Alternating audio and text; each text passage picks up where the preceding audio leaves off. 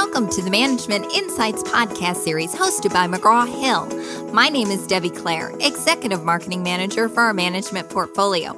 Today's topic, leveraging strategy in the exploding digital economy. Our guest, Jerry McNamara. Thanks for joining us. Tell us a little bit about yourself. Well, I'm the Broad Professor of Management at Michigan State University. I've been on the faculty at Michigan State for 22 years now. My research focuses on strategic decision-making and specifically how individual, organizational, and competitive factors influence the strategic choices firms make. And I've been a proud contributing co-author to the DES Strategic Management textbook for about 10 years now. Excellent. So let's dig in. How would you define the digital economy? Well, in a broad sense, what it really is about is how economic transactions and business operations are changing over time and becoming more fully based on digital computing technologies. And how widespread are the effects of this digital transformation? Well, what we've seen is it unfold over time. I guess the easiest way to think about it is who is not being affected by it. And the answer there is very few. But we see it, obviously, it began in more technology-based markets. And we saw a whole range of firms emerge that were digitally based, such as Amazon, Lyft, and Uber. But we've seen it extend more fully into the old big iron type of industries and other service industries where they're all being impacted by this digital transformation. And what types of companies are really being affected?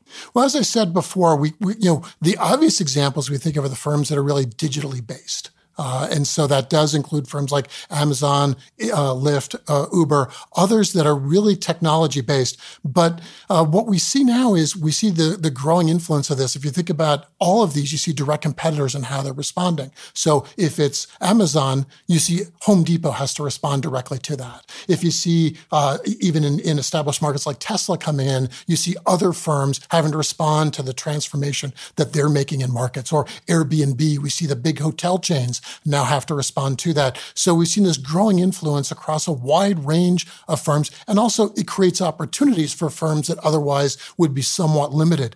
So small upstart firms are much more capably reach end customers than they would have in prior business generations. How do you leverage strategy in this exploding digital economy? Well, the thing that we've got to think about with this is the old saying of the more the world changes, the more it stays the same.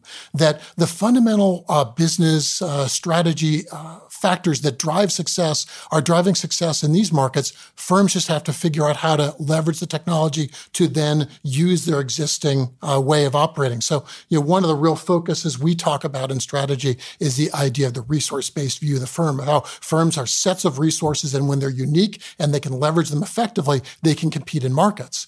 And so you find that firms today, they still need to do this, but it increasingly is thinking how they augment what they've had before with these digital technologies. And what do you see as the long-term effects of these changes? The thing that I personally find interesting about this is there's some sort of interesting ironies between it. That with the advent of digital technologies, you find, for example, I don't need to have scaled manufacturing facilities. I can contract it out through digital transactions. I don't have to use a middleman to get my product to market. I can sell directly to customers. So fundamentally, the entry barriers to markets have gone down, meaning it's easier to enter into markets. But ironically, what we find is the firms that leverage these transitions well, they're actually coming to dominate those markets. Winner take all type markets or winner take most markets. So you find it's easy to enter. But there also is a high failure rate, and those that win come to dominate, which is why you find firms like Uber and Lyft, they're in this massive race to grow and advance to the point where they dominate markets as quickly as possible, because they feel like there's going to be one, possibly two winners out of it, which we've seen with Alibaba in China. We've seen it with Amazon with distributing products in the United States. But so you have this thing where it's easier to enter, but their stakes are large to try to dominate it. The other thing that happens is we've found increasing customer expectations. They can get customized products from so many different suppliers now. They can get in a timely manner how you reach them and how quickly you can service them and how you design things specifically for them. customers have extremely high expectations now. And these digital technologies also allow them to get this instant feedback, which there can be a snowball effect for corporate reputation. You think about someone like, a Yelp review for restaurants. I know those can explode and cause both positive and negatives for firms. And so the importance of getting actions right are increasingly important with those rising customer expectations. We also find, ironically, that firms are thinning out their value chains in that I don't have to work through middleman suppliers and middleman distributors, but we find them partnering more intensely with a wider range of development partners. So I might work with a research and development team, or we might find several firms and markets work together to develop an architecture technology because some of these are actually quite expensive to build out. So you find the way in which firms work with each other are changing. And firms have to become much more flexible in how they interact with other firms in their markets. So there's a lot of agility going on. There is a lot of agility, but ironically, again, if you get it right and you take a stance to dominate it, you take a position of dominance, those tend to be very enduring. I mean, most of us think, if you think about, is Amazon likely to be the predominant online retailer 15 years from now? I think most of us would say yes, because they've really built out a dominant position. Do we think that Google and Microsoft are going to be the dominant players in cloud computing technology? Yes, because they've scaled out in a way that other firms aren't able to leverage. And the other thing that's interesting about digital technology, think about the range of information that is available to these firms, that they know more about customers, whether it be that they've got technology to look at where your eye is focusing on screens now, to know what's actually, on a marketing standpoint, what's actually working with you, what are the primary concerns of customers, what time of day they buy, what they prefer in the different click sequence that they go through. All these things they know about you, and they can build these intense relationships with their customers in ways that essentially lock in those customers for an extended period of time. So you need to be extremely agile, even at that point, though, because customer expectations change rapidly. And you think about, again, anything that happens that becomes sort of digitally transmitted, you can actually have that affect a firm very negatively very quickly.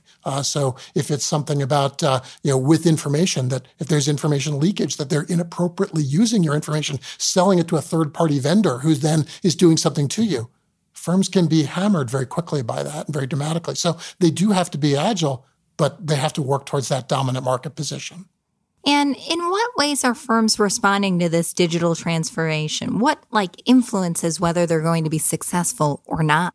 Well, the thing that's kind of interesting about this, again, I'll cycle back to something I said before, is we can't lose sight of who we are as firms and how we create value for our customers. What are the core resources that we have that we can leverage out in markets? How is it that we're building a certain reputation in a market, and everything you do digitally has to support those aims? So we want to become better versions of ourselves in going into this digital market. And an example of a firm I'd give you who's done this fairly successfully is Home Depot. You think about Home Depot; it's a warehouse store. You buy, your hardware at it. You buy your home improvement goods at it. How's that affected by digital technology? I was sitting down with the senior executives at Home Depot a few years ago, and it was amazing how much they saw Amazon as being a threat to their market. They'd seen, they'd seen the digital transformation of retailing affect so many other firms that are in related markets to theirs, and they weren't sure what was going to happen.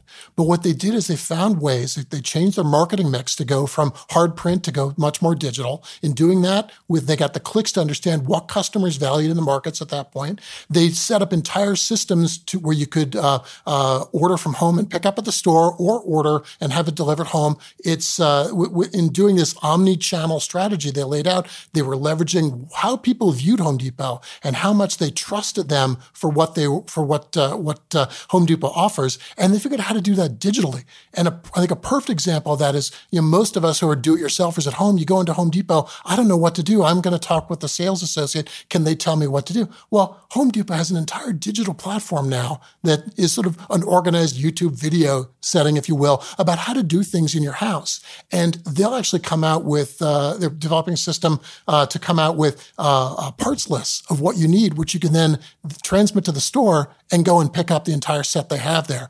And if you're only buying certain parts of it, the sales associate looking at that can actually say, do you actually need those washers? Do you need the feed line? Whatever else you need for it. And you find that what they're doing is a great example of a firm who knows who they are, how they create value, what reputation they have, what they do for customers, what their core resources are, and figuring out how do we do that better in a digital world. So the Home Depot stores aren't going away, but they're becoming much more digital.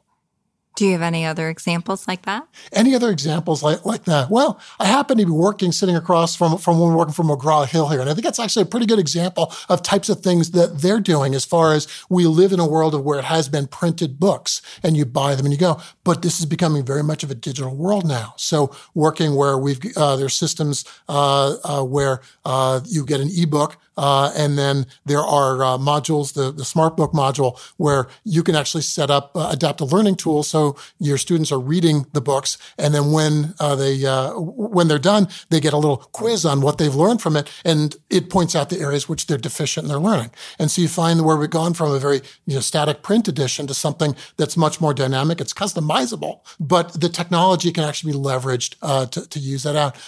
We find other firms struggling, but they're trying to get that direction. So, for example, some of the major hotel chains now are tossing around the idea of having more of an Airbnb model where they actually work with other providers, and they'll have a whole suite of, you could be at a hotel room, you could be at a rental unit nearby, depending on the needs of customers.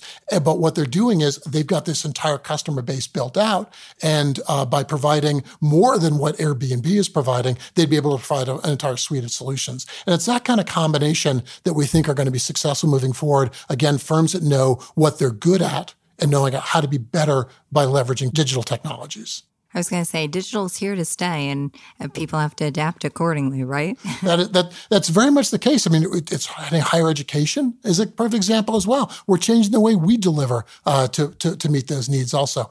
So it's an interesting time, but it's one where I think we don't want to lose track of what does really make firms successful.